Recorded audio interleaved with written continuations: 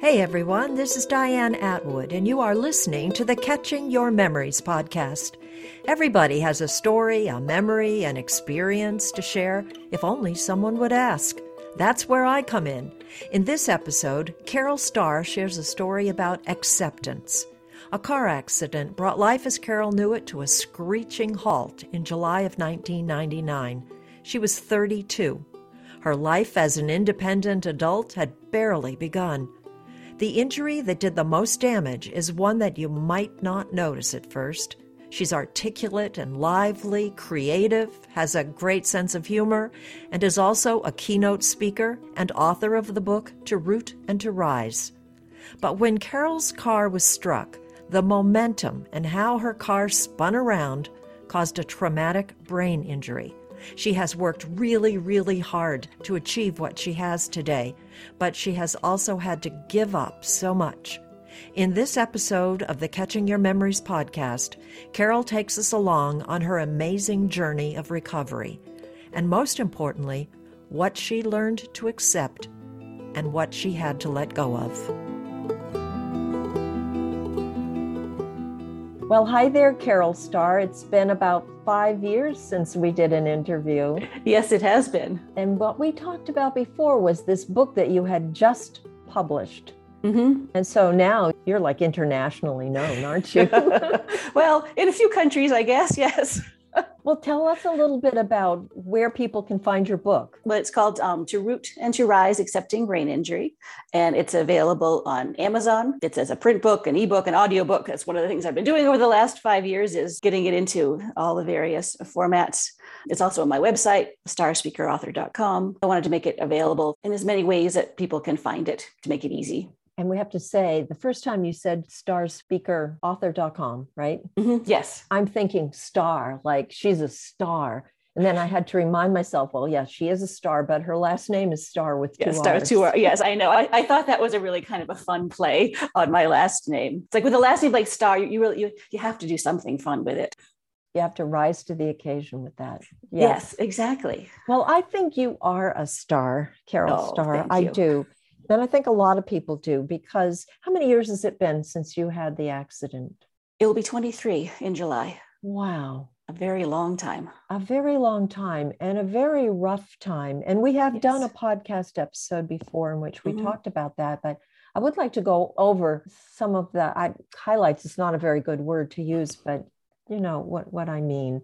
Yes. Where you were in terms of in your life, and then the accident and where you were. Yeah, so it was July of 1999, and it was a car accident. I was broadsided on the driver's side by somebody going about 50 miles an hour. And that accident left me with a brain injury, which changed my life. I was 32 years old at the time. I was building a teaching career. I was also very involved in music as a classical violinist and a singer. And I thought life was going to be this trajectory that, mostly went up. I mean, I knew there were going to be bumps in the road, but I didn't really imagine that there could be a complete U-turn or such a large divot in the path, one that was going to lead to a completely different outcome, one that I never could have imagined, one that I would not have chosen, but one that nonetheless, given where I am now, I don't wish I had a brain injury. I would never wish that on myself, on anybody, but I am happy with where I am and the ways that I can help, the ways I can use my experience to help others. But it was not easy to get there. And there were many years and years where I didn't think that was ever going to be possible, where all it felt like was this injury has ruined my life. It really is all about acceptance, which is what your book is all about. Yes. But it took you a long time to reach acceptance, and it might not be the kind of acceptance that you might have thought you'd like to reach.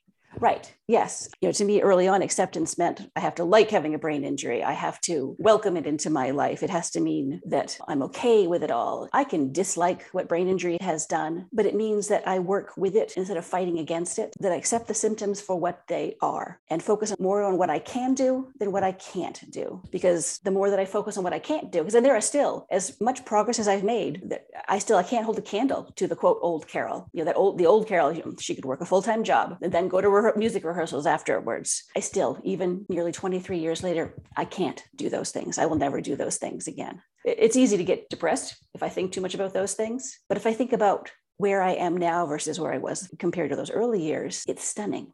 Why can't you do that same pace? Mental fatigue is one of the major symptoms I have after my brain injury. Everybody has kind of like a bucket of energy that we start the day with. What I start the day with is much lower than, quote, normal people do.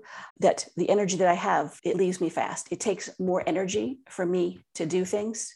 So, by just after lunchtime, I'm like, okay, I got to lie down. And that rest can be the rest of the day. It can be a couple of hours. It depends on how much brain power I have used. Our brains are always working, making small decisions, processing noise, processing light, all of these things. And after brain injury, those things get challenging and they take energy, and we run out of it. It's the most desperate feeling of tired that I've ever had in my life. It's different than just, end of the day, tired. Oh, I just, gotta go to bed. It is like being dragged down. It is confusing. I get confused as my brain kind of goes downhill. I start to lose my words. I can't talk. I will start to lose my balance if it goes far enough. That it's better if I lie down early versus trying to push it, because if I push it, I've just bought myself hours or maybe even days on the couch to recover. So early on, over the years, you figured out, that's a signal. That's a very early signal that my brain is reaching capacity. Yes, it took a long time and a lot of help from a lot of people to learn those things. For a long time, I would just sort of blast by the signals thinking, I can push through this. I mean, I'm a person who I like to push. Come on, this is all in your head, Carol. Just try harder. And that doesn't work with brain injury. We all have to try. I mean, I'm not saying that we don't have to try, because we do, but there's that line of try hard, but be aware of when it crosses that line. And the energy that you're talking about, unless somebody's been in your shoes, they might not understand that concept of mental or brain energy. The average person who has not had a brain injury, when they think about, oh my God, I'm so exhausted, it's usually the muscles are exhausted, their bodies are tired. And maybe we have a slight concept of what it means when our brains start to shut down. But what you're talking about is magnified. Yes. The only thing I can compare it to is like pulling all-nighters in college, but magnify that by like 100 times. It's like that, but it's not quite, but that's as close as I can get to any experience I had before this. Can you talk a little bit about what are the early signs that you get that you used to ignore, maybe because you didn't know, but also because you didn't want to acknowledge them? For me, it's a feeling of pressure in my head, pressure in the left side of my head. I start to feel like I call it talking through jello. To anybody who doesn't know me well, they don't hear that my speech is different. People who know me well, they can hear the slight hesitation that starts to come into my speaking, because I am working hard to get my words out. Some people feel like it's cotton in the brain, like there's a sort of fuzziness that starts to take over. Some people talk about holding the side of their head that's injured. People get more sensitive to light or sound. They can get a headache. Over the last just relatively few years, I've discovered like a new sign for me. Just before the tiredness starts to come on, I get this, it's almost a euphoria feeling. I'm doing really well at something. I'm thinking, I am not going to need a rest. Look how great I am doing. Today's the day. Today's the day I am not going to need a rest. And I get all excited. Invariably 20 minutes to half an hour later, whoa, I'm going down. And now I have learned that euphoria, that's a sign in itself that I need to pay attention, that means the cycle has actually started. I don't feel it yet, but the cycle is starting. I wonder if it means in the long run, something is changing on a cellular level. That does happen, right? Even all these years later, things get better. Absolutely. Oh, yes. And I am better now than I was a few years ago. The changes are small, but small changes make a big impact. Like I can listen to music in the car again, not all the time, but that's a huge thing for me. Being able to, I rest in the afternoon, but if I absolutely have to, I can make it into the mid-afternoon, which is huge for me. That knowing that, okay, I'm not doing my best, but I can make it till I get home into the mid-afternoon. It's not every day. And I pay for it when I do that, because then I can't cook supper. I'm down for the rest of the day, sometimes into the next day. But if it's something that's worth it, that's okay. So you can decide ahead of time whether something might be worth it or not. Yes. And I've had to kind of use it like a formula for deciding, like, all right, how much tiredness is worth it? That if something tires me out into the next day, it better be special, because I can't do that all the time, because I can't live life that way. Do you have to just go to bed? What is it that you have to do in order to replenish that supply of energy? I lie down.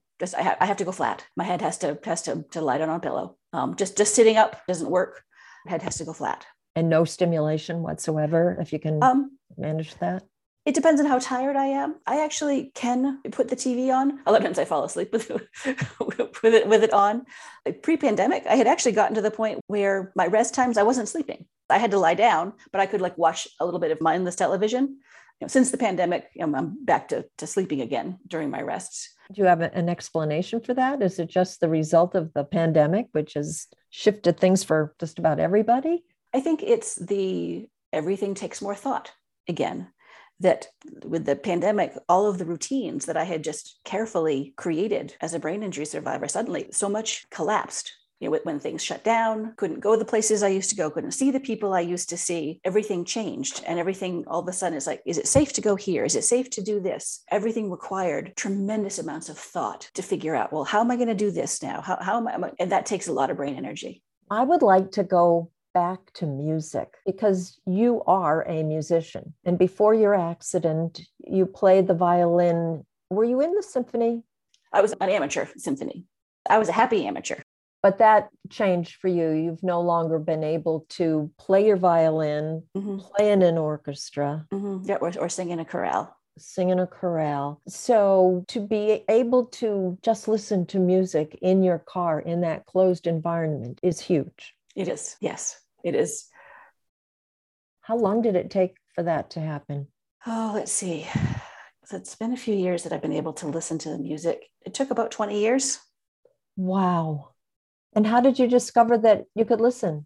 I had periodically tried at various times, and I got a car which had the free trial to the Sirius XM radio, which has the classical station, because I'm like the classical music geek.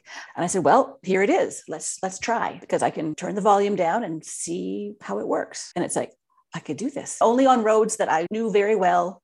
If I was the least bit tired, nope, it's got to go off. If it's raining or snowing, nope, it's got to go off. But it was just, and a lot of the pieces, I mean, I know, or I know the music, that kind of music well enough that I know where it's going to go. And it's not loud enough that any random cymbal crashes or loud brass playing is going to frighten me. But just to have that back is huge for me. So, but that's another area that affects how you are in the world. Mm-hmm. You talked about being really, really tired, having the brain fatigue. So before listening to music in the car, what kind of a reaction did that cause in you? It was, I have the $10 word for the day, the hyperacusis, the sound sensitivity. I hear things as much louder than they really are. It caused overwhelming sense of overwhelm. It overwhelmed my system, that it goes beyond just, oh, that's kind of loud, to like just overwhelm is the only word that I can describe it with. This doesn't happen anymore, but in the early days, I mean, I have fallen because of sound before, like a sudden loud noise, and it would make me lose my balance and over I'd go. Now, I mean, I have tilted still because of the loud sound, but not actually fallen anymore. And it's this sort of like disorientation. If it's too loud, it's like I lose this sense of like where I am in time and space almost, and it gets hard to talk. All of my symptoms will come out, and I loved nothing more than being in a full orchestra, with the orchestra, the chorus, the everything going on. I mean, I loved being like surrounded by sound, which is not something I can do anymore.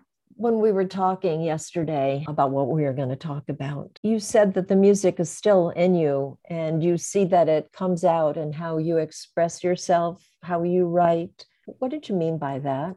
That I think that even if you don't play an instrument anymore, I was a musician for like 23 years since childhood. That doesn't go away. That sense of rhythm, of cadence, of paying attention to the way that things flow. And without even being aware of it, that comes out in the speeches that I write, that I pay attention to. How does this all flow together? How do the words sound together? I love alliteration. I like how words go together. That's why to root, to rise, me and my R's. I want there to be a rhythm to the words I write, the words I say. And I think that's a way that I can still be a musician. It's different than it was before, but that's an artistic piece of me that I think will always be there. And I'm very grateful that I had all those years as a musician to instill that in me, that I can still get to use those skills. And I think a lot of adjusting to life with a disability is, how do we take who we were and graft it onto who we are now? And how do we meld those two things? Because there are pieces of our old selves that are still very much there. And then we're also these new people because of our injuries or illnesses or whatever they might be. And how do we meld those two things? That, I'm still a teacher. I can't be in a classroom. I can't teach the ways that I used to teach, but I'm a teacher deep down in my bones. It is who I am. And since the brain injury, I have found ways to teach. It just comes out. Just like I find ways to be a musician. It is deep down in my bones. So I think that's one of the challenges. The early years are about how we're different and adjusting to all those differences. And then as we adjust to that, it's like, well, how are we the same? And how do we marry those two things? It's a long journey, though. Yes, it is. It is. And it's not an easy journey. And it's a journey that there were many, many, many times when I thought, I can't do this. This is beyond me. This is going to break me. And you wrote about all those challenges in your book. I did. Yes. Because acceptance was so hard for me, I wanted to write something that could help other people on their acceptance journey. And you couldn't do that until you had come to some kind of acceptance yourself. Mm-hmm. Yes. And even beyond that, then to have the I guess you could call it wisdom, to look back at my own acceptance journey and to find, well, what are the pieces, what are the nuggets of wisdom that I can share with somebody else? Because it's one thing to go through it, but then it's a thing beyond that to be able to describe it in a way that's going to help somebody else. Did you do any kind of personal journaling at some point? Maybe you couldn't even think about doing that at the beginning. Pre-injury, I had journaled for years. I'd been more than a year without missing a single day. And then, post-injury, I would try to write. I could write a couple of paragraphs, and not even that oftentimes, like a few sentences. And then I would just sort of trail off and I'd kind of abandon it. I didn't date anything. I stuffed it all into a folder because I'm a pack rat by nature, which is good that I did, because it basically was my, what's the word I want? Record kind of my acceptance journey, even though it was kind of fragmented. Because I do believe that journaling is a really helpful way to process things. But people process things through doing artwork, through doing posts on Facebook, through doing video. I mean, there's all kinds of different ways that people can process depending on how they like to think about things. I'd like to go back to the accident for a minute, because I think it might be important to give people some information about concussion. Mm-hmm. I mean, you had a bad car accident, and I'm sure you had other injuries. Mm-hmm. How did the brain injury manifest itself? From what I know, sometimes those symptoms of a brain injury, they don't show up right in the beginning. They kind of gradually come along and have to be pieced together. Yes. And that was definitely true for me. What's interesting to me now is the signs of the concussion, they were there early on, but they were missed. And that I was asked, do you remember everything? And I confidently said yes. But it turns out I didn't remember everything. I thought I did. It wasn't until much later on when other people described accidents they had been in. They talked about glass breaking and airbags going off. And I'm like, I don't have any memory, still don't, of those things, happening. They asked me did you hit your head? I said, no, but my head hurt. But I didn't tell them that because that's not what they asked me. Because in my kind of confused state, I didn't have the ability to extrapolate. My head hurts. Maybe I hit it. So now whenever I talk to medical professionals, I always, especially students, I talk about those experiences and how, asking the right questions is important. Do you know in retrospect, probably what part of your head got hit? The left side. Okay. Because I got, hit from the left side. So I'm guessing I hit when it hit the windshield. But I think it was probably a glancing blow. I think this is just my guess, because the car also spun 180 degrees. And I don't remember that either. I only know that from the accident photos that I saw later on, that I think a lot of the damage was done by the spinning. Sure. So your brain, they talk about how the brain sits in this bath of fluid, right? Mm-hmm, mm-hmm. And so there's a little bit of room for it to be bouncing all over the place. Yes. It was actually the first physical therapist that I saw who recognized for the whiplash, because I had a pretty severe case of whiplash, who recognized that there's more going on here than simple whiplash. And they talked to my doctor, who said, yep, you have a concussion, a quote, mild traumatic brain injury. You should recover. For whatever reasons, I am part of the minority, the 15 to 20% of people with the quote, mild traumatic brain injuries, and I hate the word mild, who go on to have long lasting symptoms. What were your other injuries? And you recovered from all of those? Yes. Well, it's interesting because recovered from the whiplash, there was a fair amount of trauma to my left-hand side that I didn't really even appreciate until actually much later. My body actually hid a lot of the injury from me. It wasn't until years later that I started having pain, and I started having flashbacks to something that I don't remember, like body flashbacks, that my body remembers the injury in ways that my cognitive mind does not. So I've been through a long process over the last quite a number of years now of releasing some of the trauma. And as I've done that, it's helped my brain. It's helped my body to process kind of what it went through. Because I didn't do like fight or flight after the accident. I did freeze. I just sat there. I didn't cry. I didn't shake. I did nothing. I didn't feel any. I was just numb. And I've learned later on that that's a little problematic. That, I had basically 50 miles an hour of energy that went into me and it didn't come out. So it got stuck in me. And so, your body can adjust to that for just so long, and then it's going to give you pain. So I've been very grateful to have help from a whole team of talented people and a variety of disciplines who have helped me to process that. You helped found a brain injury support group. Yes. And that is where I'll bet an abundance of support came your way and that you also gave to other people. Yes, absolutely.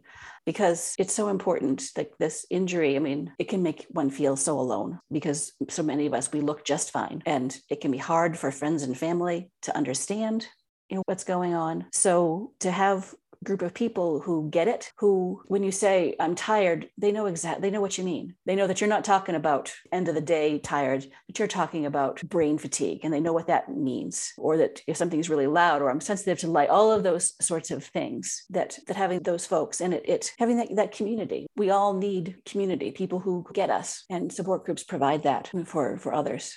Is this support group still in existence? The Wink support group is, yes. Okay. And I will give information at the end of this piece about how people can connect. I'd like to talk a little bit about that physical therapist who noticed some things. What were they? To be honest, I'm not sure because I was fairly out of it at that time. So I don't know. My memories of that sort of early time are hazy. Did they do some cognitive tests just to see how you were? I didn't get to brain injury rehab until nearly a year after my injury because I kept thinking, well, I'm going to recover. I'm going to get better because they told me that I should get better. And some of that was my own stubbornness of like not wanting to, like just believing that, I'm going to get better. It was a physiatrist who I saw who actually referred me there because I was not getting better. I had tried numerous times to go back to work. I could never manage more than like just a few hours a week. I just kept thinking, I just have to push through this. I just have to get it out of the way. So you had that interfering with your ability to work. Mm-hmm. You had your orchestra. I tried to attend a rehearsal. I lasted like just minutes. I couldn't do it because the sound was so loud. It disoriented me enough that I forgot how to get home. Wow. My stand partner had to leave the rehearsal too, so she could drive me home. And even playing the violin in the quiet of your own home doesn't work because the noise is right there. Yeah, because the noise is like it's like right there at your ear. And I tried in the pandemic. They had a lot of like Messiah sing-alongs. So I said, I'm going to look at this. This is perfect for me. I'm going to try this. But what I discovered is, and even all these years later, I have trouble following the score. I can still read music and everything, but the music goes too fast. That constant having to, track with your eyes and going back and forth and following the score. And I was like, this isn't fun. This is too tiring. And I know that piece. I had sung that piece a whole bunch of times and played it too. But it's like, nope. It's probably the same reason why I still struggle with reading, that kind of that eye tracking. And I was wondering about if you're asking your brain to perform different kinds of tasks at the same time, it doesn't appreciate that maybe? Yeah, probably. I really thought the only thing holding me back from music was the sound, but I realized trying these virtual things, it's like, okay, that's not the only issue. It was a little disheartening, but well, it is what it is. And it's good information to have. So I'm trying to imagine what it must be like to be in that situation where, we're always discovering new things, but the things that you were discovering were not so great. Mm-hmm. In those early years, did you just keep discovering things that you couldn't do anymore, or you couldn't do the same way? Yes. And they were so surprising to me. I remember at an early support group meeting, I volunteered to write some stuff on the whiteboard. And I was a teacher. This is what I used to do. I was horrified that I couldn't do it. Why? I couldn't keep up with the conversation and write what was being said. I lasted a few minutes and then they had to find somewhere for me to lie down. I can remember when we first met, probably in those years, you talking about going to events maybe. You laughed about it, but walking from point A to point B and being so exhausted, you had to find the nearest thing. I think it was a park bench to take a nap on. because you just couldn't go another step. You're far beyond that now. You still need naps, but yes, but I think that my days of having to rest in public places are done. I have not had to do that in a while. Of course, we've had a pandemic in there, so I have not spent as much time in public places as I used to. So I guess we'll see when I eventually get to travel and speak again, whether that's true. The tide did sort of turn, maybe not dramatically or quickly, but instead of just experiencing one negative thing after another, you began to realize that there were things that were either improving or that, oh, I could do this. I mean, how did that transition happen for you? It was mostly a matter of finding those things that I could do.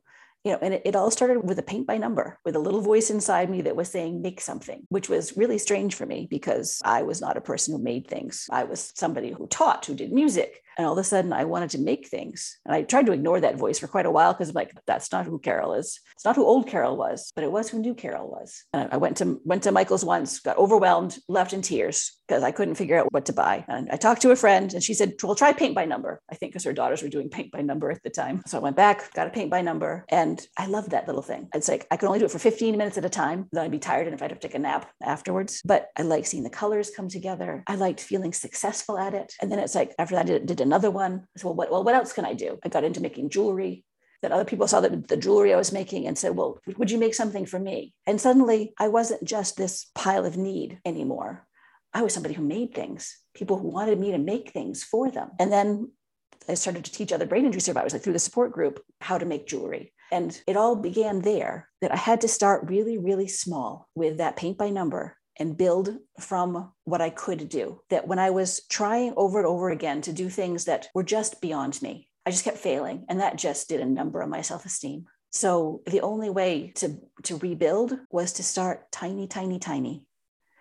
And whenever I talk to people now, I say, you don't know where you can go if you just start with one little thing. Don't worry about where it's going to end up. I had no idea. When I tell people, I draw a straight line from the fact that I did a paint by number to I give keynotes now. I wrote a book, but I had no idea when I did the paint by number where it was going to go. It was just, I liked doing it. I felt successful. I'm like, well, all right, well, what's the next thing I want to do? And it goes from there. That's pretty amazing because you can see where somebody might stop there.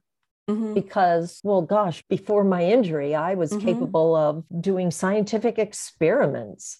But you're saying you've got to start somewhere. You've got to reach a point where if you want to go forward, you almost have to go back to the beginning. Right. And it's that finding success, whatever that might be, however small that might be, because that's what you can build from. That if you keep having failure after failure, that's a house of cards. You can't build anything from failure after failure after failure. What you can build from is successes. Those can build on one another. So this book, that had been floating around in your brain for a while, hadn't it? Yes. I have wanted to write a book pretty much my entire life. Never imagined that, having a brain injury would be the reason why I wrote a book.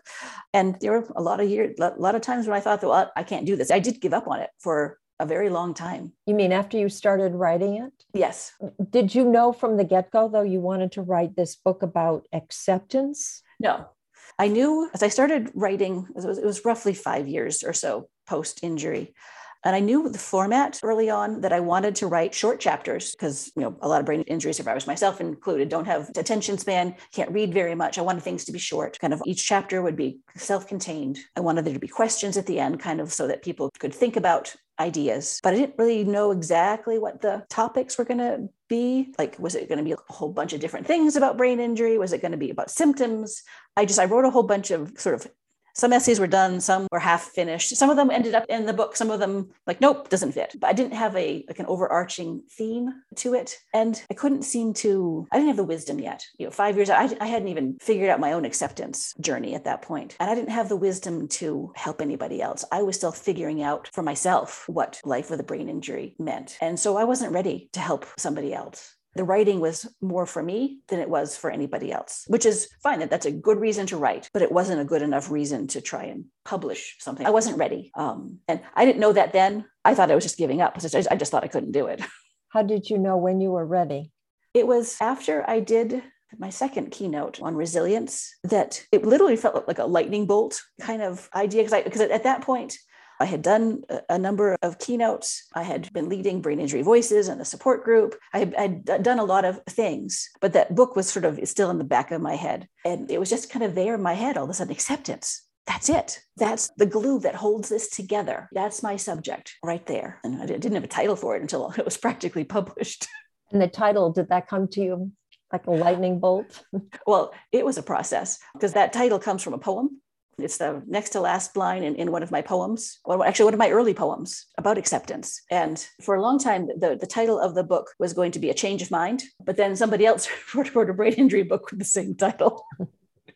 So it's like, okay, now I have to find a different title. So then I had no idea for the longest time. And I worked with a writing group of other brain injury survivors. And we had gotten together doing a writing retreat. And we were just kind of like batting ideas around and just phrases and things that kind of captured the book. Because the book was almost done at that point. And one of the phrases that we were batting around was say yes and rise. And so I took a walk. And I had that phrase in my head. And I'm just kind of like walking, say yes and rise. And all of a sudden, to root and to rise, that phrase from that poem from years ago, all of a sudden came into my head. And I stopped in my tracks, like, oh, that's it. That's the title of the book. It describes the acceptance journey that first we have to put down those roots of who are we now? We have to plant ourselves and find our ground before we can then rise up and help others and find out who we are, all of those sorts of things. By the time that you figured out the name, which is a wonderful name, and the book is nearly written, and then you get it published, and suddenly 5 years have passed. You were already doing keynotes, but were you in greater demand? Yes, because the book came out in 2017. I hadn't really done like national yet. I was just beginning to kind of break into that scene. So that has helped with doing more keynotes on the national stage, that I've been able to travel to a number of states like pre-pandemic. And now with the pandemic, I've mastered the Zoom keynote. So I've traveled all over the country without leaving this room. Look at you. You were a teacher, so you did like a form of public speaking. But were you somebody who liked being on stage, being the star? I kind of do. I'm an introvert by nature, but I do like public speaking. When we did public speaking like in junior high, I loved that class.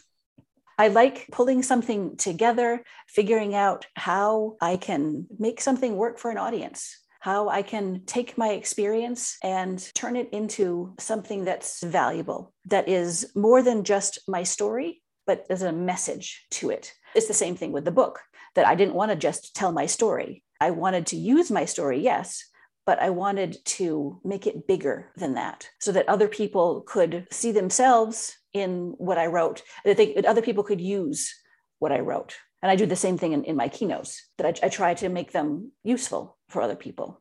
And who are your audiences? I speak to at brain injury conferences. I speak to support groups. I speak to student groups, particularly like university or graduate students who are going into various health professions. And before the pandemic, you were going in person. Mm-hmm.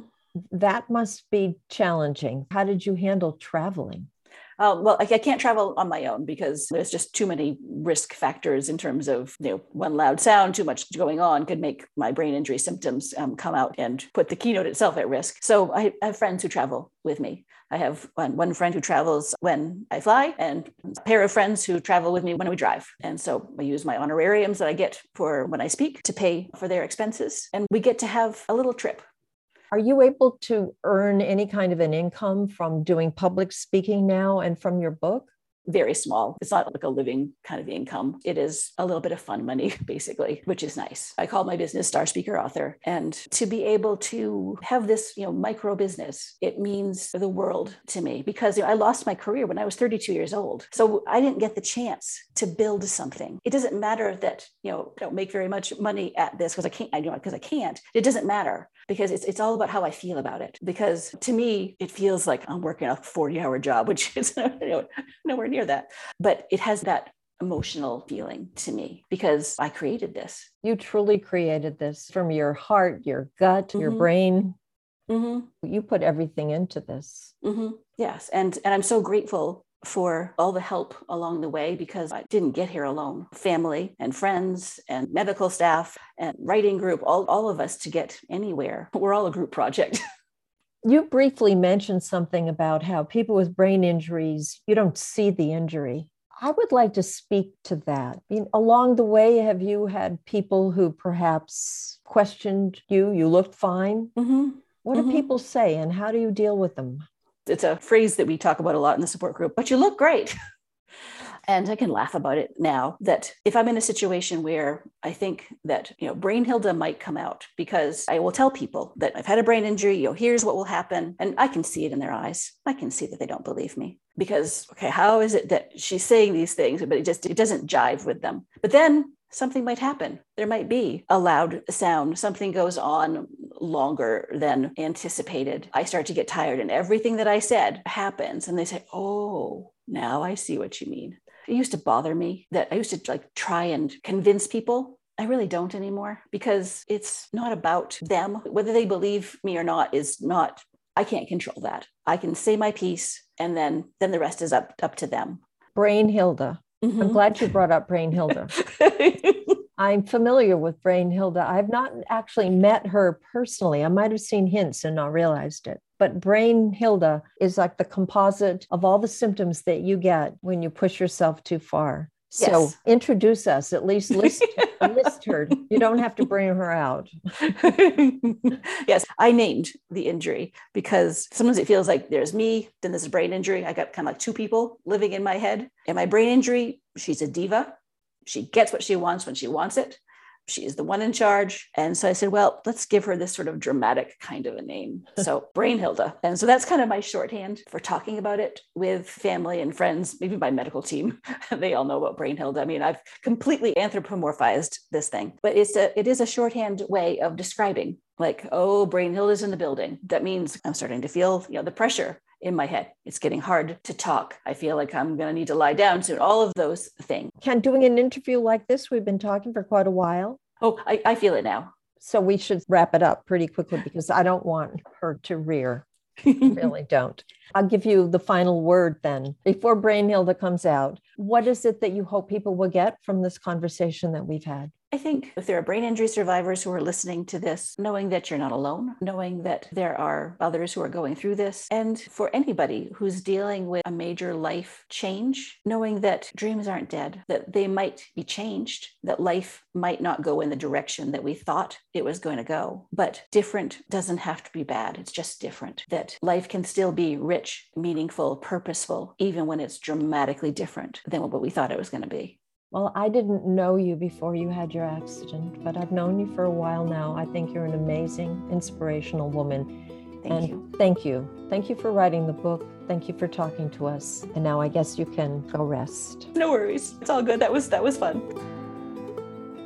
That brings us to the end of this episode of the Catching Your Memories podcast. Many thanks to Carol Starr for sharing her life with us. If you'd like to connect with her, visit her website, starspeakerauthor.com. Star has 2 R's. If you'd like to read a transcript of this episode, go to catchingyourmemories.com/podcast. Be sure to come back in 2 weeks for another episode of Catching Your Memories. And if you have stories or memories you would rather not share in a podcast, but would like to preserve for your family, I also record personal interviews. You can learn more about that, including pricing, at catchingyourmemories.com. This podcast was created, produced, recorded, and edited by me, Diane Atwood. Catching Your Memories, the interview of a lifetime.